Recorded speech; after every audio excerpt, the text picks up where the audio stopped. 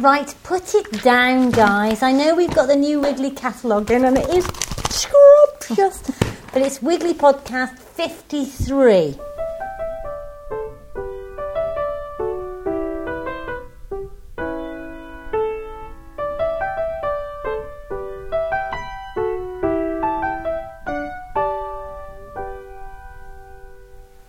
You'll get all the ingredients for your organic country lifestyle here, I reckon. With me on the Wiggly sofa is Rach, Farmer Phil, and I'm Heather. This week we're going to talk about shooting with Farmer Phil. What does he think of it? I know it's a very risky, dodgy topic, and I'm quite sure that many listeners out there will have loads of opinions on that. We're going to have Ricky coming in to tell us about those nettles. I really like the story of the nettles, and I think she's making a recipe, so whether we've got something to taste or not, I'm not sure. We've had our catalogue critiqued by some experts, so we'll talk about that. We've got so many reviews on iTunes that we're going to read some out. Ricardo is still slightly laid up, but we did see him yesterday, didn't we, Rach? We did, yeah. He is well, even though it's funny. Still.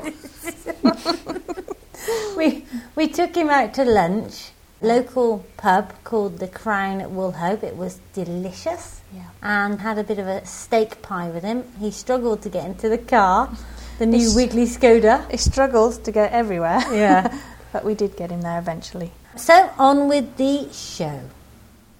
So our first review is a 4-star. only 4. Oh. Never mind, the good with the bad. Here's the 4-star review from Boo Book. Raw information and humour, she says. I've got to hand it to the Wiggly team. Heather rules her podcast with humour and flair, just about containing the bubbling enthusiasm of Ricardo and the quiet cynicism of Farmer Phil. All the while, some quite scary information, such as the Monsanto issue, is brought to our ears. Thank you all and get well soon, Ricardo. That's not bad, is it? I think that's very fair. I like that's that. a good one. Rach, would you like to read out the 5-star by Kaz B? Okay. Take time out to listen to this every week. It's a great insight into this fabulous business and the characters behind it. You get to feel like part of their friendly team as you listen to the fun chit-chat from the sofa. They also include interesting interviews and priceless snippets of information. I'm completely hooked. Oh, that's nice. And just we're on the ego trip. Here we go, Phil, if you'd like to read out this one, and then we'll spare the listener from too many more until the end of the show. A bunch of lovable loonies, 5 stars. That sounds like us.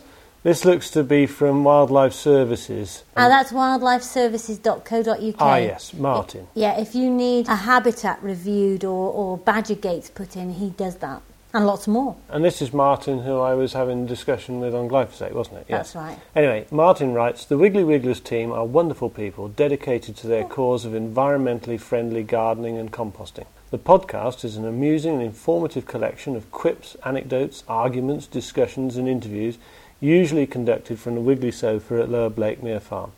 Heather is the leader of this amazing bunch with the most amazing and infectious laugh, and she is assisted, and that looks as if it's in inverted commas, I don't know why anyway, but assisted by husband Farmer Phil and Richard Ricardo, as well as some of the other members of the team. Long may they continue to amuse and entertain us with their Wiggly podcast. Well, thank you for that, Martin. Oh, enough of that. The thing is, please can you go and review our podcast, because it really helps when people are choosing which podcast they want to listen to. And I was thinking that, bearing in mind I've got this new device on my blog called My Chingo, which is where you can record a comment, that if there's anything in the show you disagree with, or you want questions answered, or you want to tell us what you think, as long as your computer's got a microphone, go to my blog, wigglyWigglers.blogspot.com, and press the button and you can record it.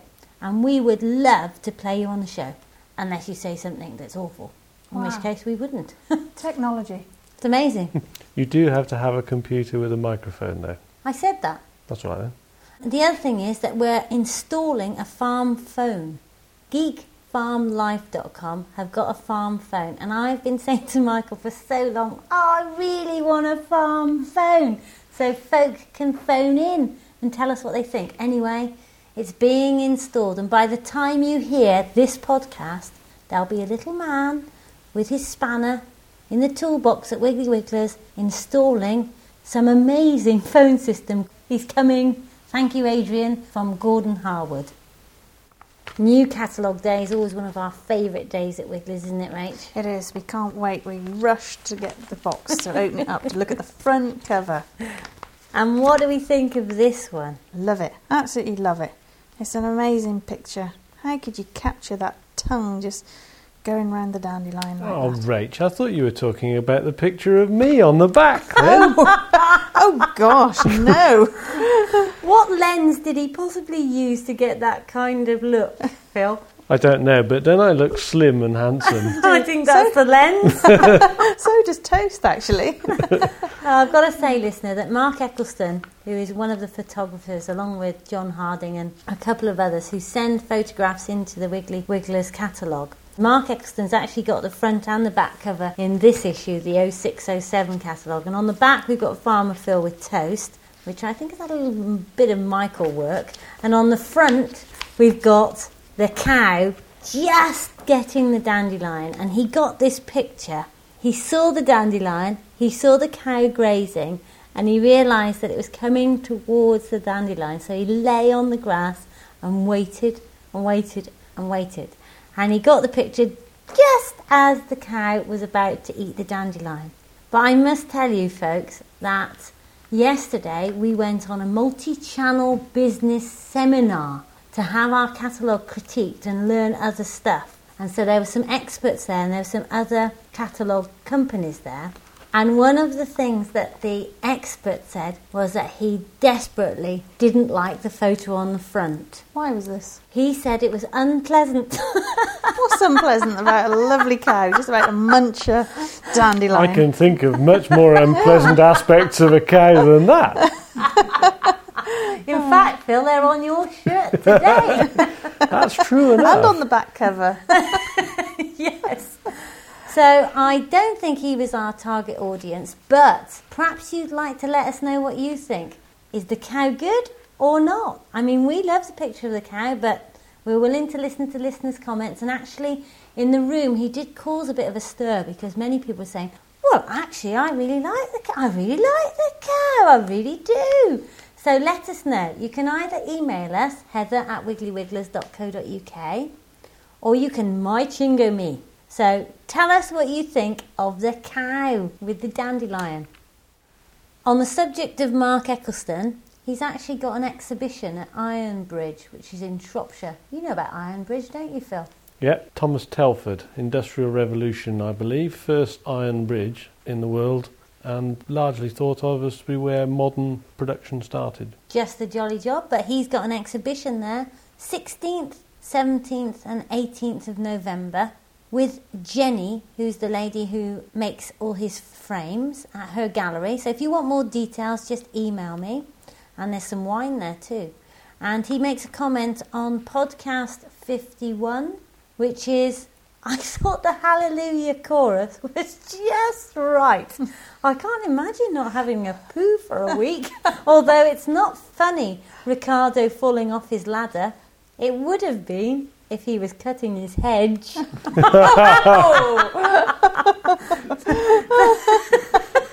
Do we know he wasn't? Oh, no, he wasn't. He was dealing with his flashings. No, his facings. Fascia board. Fascia board. Fascia board. Yeah. What about inside this catalogue then? Any articles that we like? Because as you know, Wiggly listener, although there's lots of products in our catalogue, there's also loads of articles. Any favourites or pictures you like? Well, I've got to say, Jodie's bit on Hay Festival certainly brings back the state of play there, with the pouring rain and mud and water everywhere. Never seen anything like it. We didn't eat the Mars bars, did we, Rach? No, wasn't us. Anything you like, Rach? I particularly like the pictures because the pictures tell stories. Are you on about Marcus Eccleston's photos? Yes. Yes. Yeah, I think they're great. Well, I like, again, Jodie's article on chicken feed, because she reckons that bokashi is making them outrun the fox. Can't see it myself. No, I don't think that would be... No, back to the official verdict. Right. They said that they loved our catalogue because it was full of this and that and the other at the critique, But where we'd missed out on an opportunity, they felt, was a clear statement of what the heck we're about. They said they didn't get quick enough what we actually did, and they thought that we were appealing to people that had already got information about us or knew about us already, and if they just picked this up, they wouldn't understand it quick enough. That's because of me, because I always like to write loads of stuff about what's in it instead of what we do, possibly. And they also said that we should have clearer navigation from department to department, which is something that Michael's encouraged us to do in the past, and we always say things like, but we like it all muddled up. Yes. So it might be. It's a Michael improvement to be made there. Moving on, we've got Ricky coming in a minute, but the thing that I wanted to ask Phil about was country sports. Oh, what a minefield that is, isn't it? I wanted to ask him about his opinion on shooting and how shoots work in this day and age, a little bit about the history of it and how he actually goes shooting and what that means to him. Well, shooting, the phrase shooting and the activity of shooting encompasses a lot of what I regard as different things. So that at one end of the scale, you've got the highly commercial driven pheasant shoots sort of dotted around the country where it's run as a mega business and charged a fortune and so on. And at the other end of the scale, you've got whoever going out to pot a few bunnies off or shoot a couple of pigeons around and about. And in between, you've got a whole range of possibilities. But my real view on all of it collectively is it's all part of the balance of countryside life and what makes it work. There are aspects of it that I personally don't particularly agree with. For example, I'm not a big fan of shoots that shoot hundreds and hundreds of pheasants in a day because I just regard it as pointless. But that's my opinion and my personal taste. Similarly, I'm not particularly keen on shooting geese. I just don't like it. But that's not to say that it's wrong. And for my part, the activity of shooting and the husbandry of the wildlife and the management of it adds to the countryside. It's all part of it. And if you take it away, the balance changes, not necessarily for the better. Rach, you go shooting, don't you? I do. I've got a couple of dogs that I take shooting, and I use them for picking up the birds once they've been shot, and that's what they purely do. I think that, as Phil says, the big shoots that have loads of birds coming over in one flush and they're all just banging away at them mindlessly is not sport. But I do think that when you have a flush of pheasants out and they go for them and they shoot a few down, the picking up part of it for me is great, because it's such a joy to have bred a dog that'll go and gently pick up a bird and bring it back to you. It's just great. But the accusation that is, levied at you folk, quite fairly in my opinion, is what you're doing is not sustainable. You've actually bred those pheasants to be killed. What you're doing isn't necessarily a great thing. Partly, but that's not totally the case, in as much that we try to maintain a wild population of pheasants and we try not to shoot the whole lot to extinction every year. And that's what I mean, that the difference between commercial shoots who put down thousands of poults, young pheasants, and then have this sort of carnage, if you like, for want of a better word, when they come to shoot them, isn't the same as what Rach and I are on about, where the act of shooting the pheasant is only part of the story. The vermin control, the management of the woodland, picking the pheasant, getting the pheasant to fly in a sporting manner. It's if you have pheasants that come over you not very high and they're easy to hit, where's the sport in that? You might as well go and shoot clays. But a lot of people would say that you should not be getting your sport from killing animals. I think that that's a little bit unfair, given that certainly in our case, and I know Rachel's shoot is the same, that we eat all that we shoot. It's important to know that this isn't just for the joy of killing them. they're all eaten one way or another, and there's a certain amount of tradition involved, and also the act of managing your shoot is part, and a very important part, of the balance of the wildlife within that area. And I know that balance goes wrong if you just overrun the place with pheasants. I don't think that's right. So stepping back a moment, can you tell me how your shoot works? So from day one, because it's not a question that you go out and find vermin that are causing a problem like rabbits, shoot them and then bring them home for the pot. It is actually that you breed the pheasants in the first place. Can you explain how that's good or bad for the surrounding wood?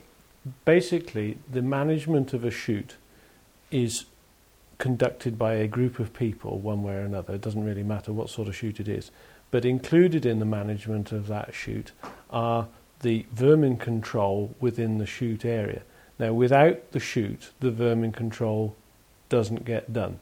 So that basically the existence of a shoot means that both vermin in terms of rabbits and foxes are kept to manageable levels, and vermin in terms of birds such as crows and the like, and pigeons, are also kept to manageable levels. Now, when you say vermin, they're not vermin means that they're bad things, but are you talking about wiping them out? Or No, what I'm talking about is that because of obviously pigeons don't necessarily have a great impact on the shoot, but they do have an impact on the surrounding farming. And because of the existence of the shoot, the control of pigeons is usually undertaken by the shoot. And it's that sort of relationship that helps. If the shoot isn't there, then you don't get to control those things, which then cause problems elsewhere. And to some extent, we're seeing this. We made comment some podcasts ago that the number of badgers has doubled since the early 1990s when they became protected. Prior to that, shoots and the like would have controlled their numbers. They didn't wipe them out, and they didn't set out to wipe them out, but they would have controlled their numbers. And now we've got the situation where their numbers aren't controlled and the population has exploded. The same would happen with foxes, rabbits, pigeons, crows, if they weren't thinned out from time to time. In our case, the same is true of the deer. They're lovely things, but if they're left to their own devices, they will breed to the point of destroying the woodland, eating all the crops, and just generally making a nuisance of themselves. So bad for the wildlife as well as the Absolutely. crop. And the point is that with these animals that have few or no predators other than man, this balance can only be maintained by man, because we haven't got any wolves or grizzly bears or anything to undertake the job for us. So tell me what happens with your shoot. With our shoot, we have a group of around 20 people who all chip in equally to the cost of conducting the shoot, and there is a cost, and they help run it, although we have 2 or 3 who do most of the gamekeeping work between them, so that they maintain the vermin control and they maintain the physical things like the release pens where the young pheasants are put to start with so the fox can't get at them. And they also help to prepare the drives so that they make sure that they're safe and that they provide sporting shooting so that the birds fly high enough and you can pick up the shot birds safely. And our shoot runs in with the idea that the birds are put down during the summer and they're grown through the late summer, and then our first shoot will be on the 8th of November, so that from then through until the end of January we will have regular shoot days where we have roughly 6 drives in a day, and we split our 20 odd people in half, so half beat and half stand, and then we swap round. So what's a beat? Beat is when you have a line of people who walk through the drive tapping their sticks and working spaniels and the like to make sure that the pheasants fly up and over the guns who are stood at the far end of the drive usually. Is that you then, Rach? Occasionally I do that, but I would prefer to use the dogs for picking up. So where are you while this is happening? Right, well, if I'm picking up, I'm actually stood 20, 30 yards behind the guns. So Right. there's a line of guns that are shooting the birds being pushed out by the beaters. So then when the birds drop, they're being picked up by a picker-up behind the shooter. And that's you? Yeah. With your dog? With my Nubby. What's he called? Spice. Spice. Spice. Is that after the Spice Girls, was it? Well, she's lovely. She's a labby. Just It's like important. Toast Black. Rachel's job is critical, because if a bird is clean shot, that's fine, it's dead, and the dog goes and collects it. But it's also important that if a bird is not cleanly shot, that it's obviously collected and dispatched quickly and efficiently, and that is Rachel's job. Even if a bird is shot, it can get up and run, and what we don't want is injured birds about the place, so it's important that a dog is sent off immediately to go and find that bird and bring it back. And what is your response to people who would say, this is cruel, stop? My response to those is that I'm not suggesting that everybody should either indulge in or approve of country sports. What I am saying is that it's part of country life, that it is a sustainable and important part of the balance that is the countryside, and it is no more or less cruel than when a fox gets into your chicken run or whatever. It is life, that in order to eat things we have to kill them, and that's the bottom line. And what would your response be to somebody who said, this is a sport for toffs, you're just off your head, you've turned into a snob, Phil, you've got your +4s on, get a life? Mind, he doesn't wear +4s. I was going to say, have you seen my +4? He normally goes out in the same gear that's on the back of the catalogue. He does. But anyway. I would have to say that for our shoot, that I can obviously speak for, that we encompass every possible walk of life, so that we've got everybody from an airline pilot right down to 2 or 3 of our most staunch members are unemployed, but they live passionately for their spaniels and shooting, and so that we cover every possibility. We've got hairdressers, we've got an airline pilot, we've got assorted farmers, timber fallers, everybody, and that's the key to a good shoot, is to be all inclusive. So that's your shoot, and our shoot, which isn't that far away, is exactly the same. So, you know. Now I must tell you, listener, that we actually recorded a podcast all about shooting last year, and we were going to bring it to you, and we chickened out because we just weren't sure if that was the best thing to do. So here's our taster session on shooting. We would love to hear your opinions. Obviously, lots of you aren't going to agree with the shoot, but I really do think it's valuable to hear that not all shoots are going out and doing things that I would consider to be unsustainable. Not all shoots are using pheasants as sport without eating the bird. And not all shoots, in my opinion, are cruel. But we'd like to hear from you. So you can email heather@wigglyWigglers.co.uk, Phil, which is pwg@lowerblakemere.co.uk. There's loads more I know that Phil wants to say on the benefits of the balance and how the shoot contributes to other things like the local economy. But I've cut him off because we've got to move on, because I really want to talk about nettles. Hooray! Here comes Ricky. Morning, Ricky. Morning. We're going to talk a bit about nettles. I wish Richard was here because he knows all about nettles. But just to give you an idea, the stinging nettle is one of the most important native plants for wildlife in the whole of the UK. It supports 40 species of insect, including some of our most colourful butterflies. I think the Red Admiral loves it. And it's the first nectar plant for ladybirds as they wake up in the spring. But here came Ricky with a letter. Tell us all about it, Rick. It was sent to my father in 29th of May 1946. That was long before I was born. Where did he live then? Little Jew Church. In Herefordshire. Yeah, and it's from E. Griffiths Hughes Limited in Salford in Manchester. And they were asking people to send nettles, were urgently required for medical purposes. Right. Medicinal purposes, and they paid generous prices according to the grade, up to, well, what was a quarter of a penny then would be a farthing, was it? A pound for stripped leaves, or 10 pence a pound for whole plants. Wow. There's instructions how to do it here. I thought it was quite interesting for Heather to look at. How do you send your nettles in? Dried stripped nettles or whole dried nettles without roots are required. That was toast. I think she's got a nettle on her nose, hasn't she? Yes. Get those nettles off that dog, Phil. You could collect them over the whole of the season, but the plant should be a dark green colour, healthy and free from blight, and free from contamination with other plants or dust. Gathered by hand, scythe, garden shears or sickle.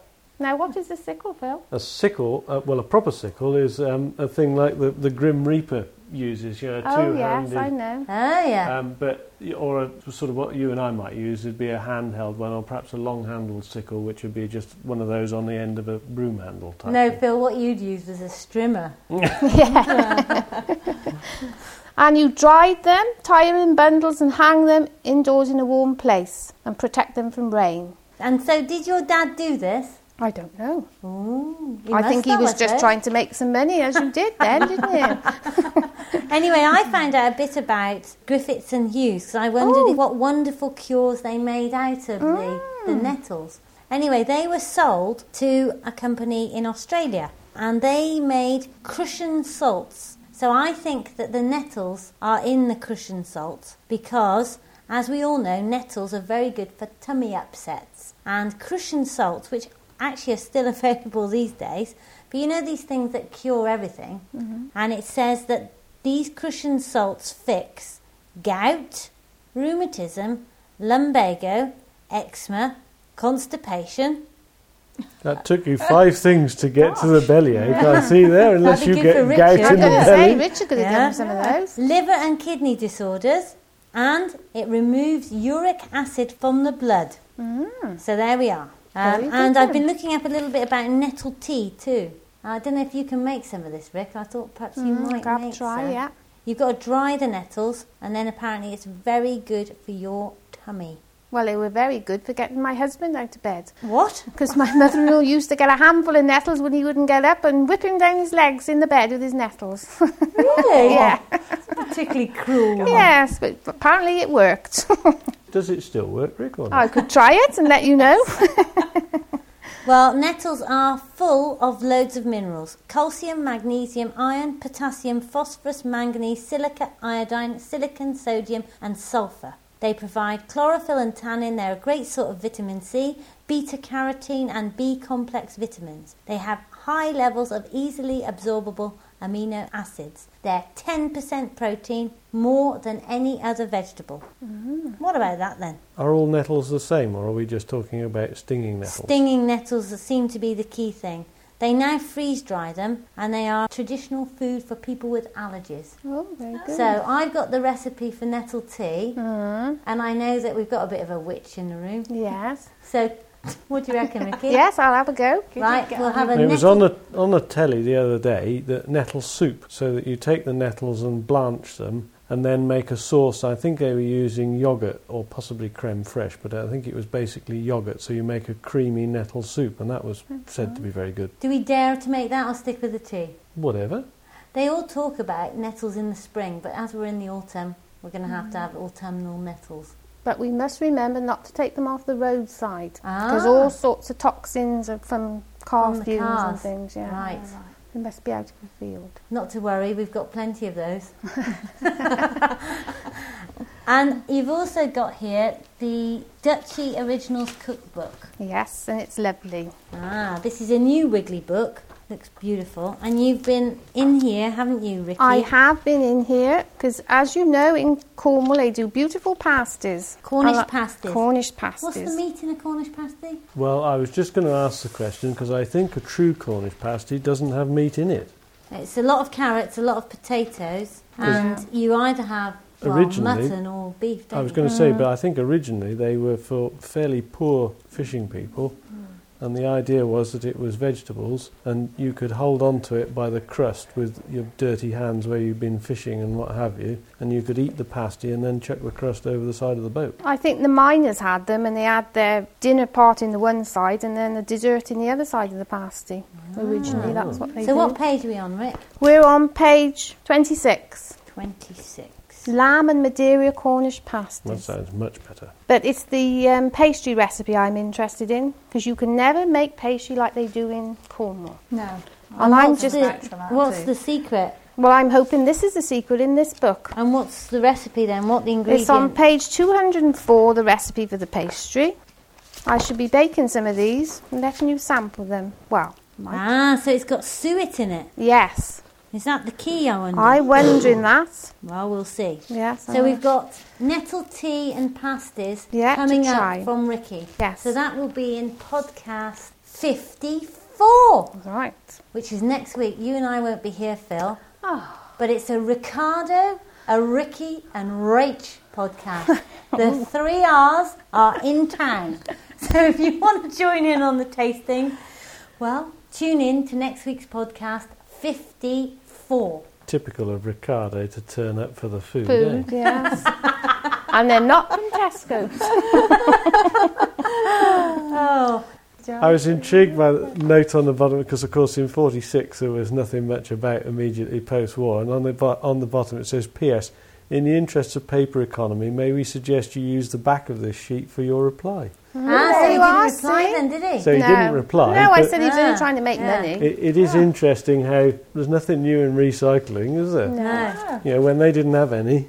Oh, on the subject of not wasting paper, I've got an email from Chris Shaw who's concerned about packaging. He's concerned that some of our packaging is not recyclable or compostable. He had a discussion with somebody and they assured that 25 kilos of Wiggly Seed Extra would be in paper sacks. He also says that some of the items in the birdie box were plastic wrapped. And so I was able to address that because we have actually changed our packaging from our paper sacks for 12.5 kilos to woven polyprop, which sounds bad. But as I explained to him, when we were using our paper sacks, and you can vouch for me on this, Rick, we were having to repack them in woven polyprop bags because they split, didn't they? Yeah, in the bags. Yeah. So what we've done is we've put them in a woven polyprop bag, but you can return that bag to us and we will reuse it at some point. The same with tubs. Folk send their tubs them back back, in, Yeah, don't they they? do. We have regular customers that send their mealworm tubs back to us and Yeah. they get recycled. And so the upshot is when we can pack it in paper, we certainly do. But if we're doubling up and using plastic as well, it's much better us just pack the whole thing into the woven polyprop bag, we think. It certainly saves the customer having a split bag. So we've done our best. I've emailed back to Chris and I've waited for his response in case he's got any fantastic ideas of new packaging materials that we should be using, which I will be very pleased to do so. We've got another note here from Amy Ponsetti, who's in San Francisco, so presumably she got to listen to us from the article in the San Francisco Chronicle. She says she's now addicted, but she wants to know more about hedgerows. She's fascinated because they're not that common in America, and she's hoping that we'll recommend a book on their history and composition. She says then, fully informed, she can pick sides and join the battle. Discussion.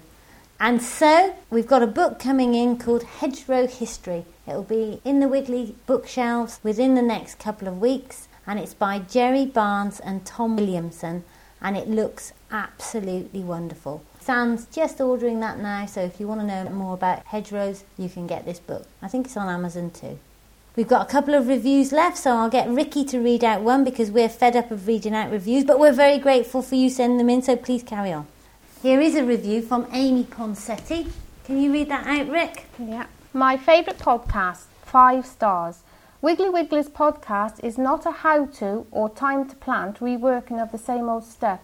Simply put, it's what's interesting to the Wiggly team. Books, events, blogs, people and other podcasts. The topics they cover are amazingly diverse. Each week after listening, I research for hours to learn more. Thanks, Wiggly team, for encouraging my garden interests past the limits of my own fence. And the last one, on the US iTunes site, Funny and Bright, 5 stars from ncnpodcast.com. I love this cast. Brilliant. Well produced. Thank you, Michael. Hilarious and smart. Trust me, you will love this cast too. Hope you do. It's over to Monty. The Wiggly Wormcast Podcast by Monty. A weekly fact on slowworms. Slowworms are the most commonly seen reptile in Britain. Adults have a smooth, shiny appearance and a grey or bluish belly. Thank you, Monty. So from the Wiggly Sofa for one more week, it's bye from me, Heather. Right. Farmer Phil. Ricky. Can't wait for those pasties. Wish I was here. Bring one for Michael. Bye.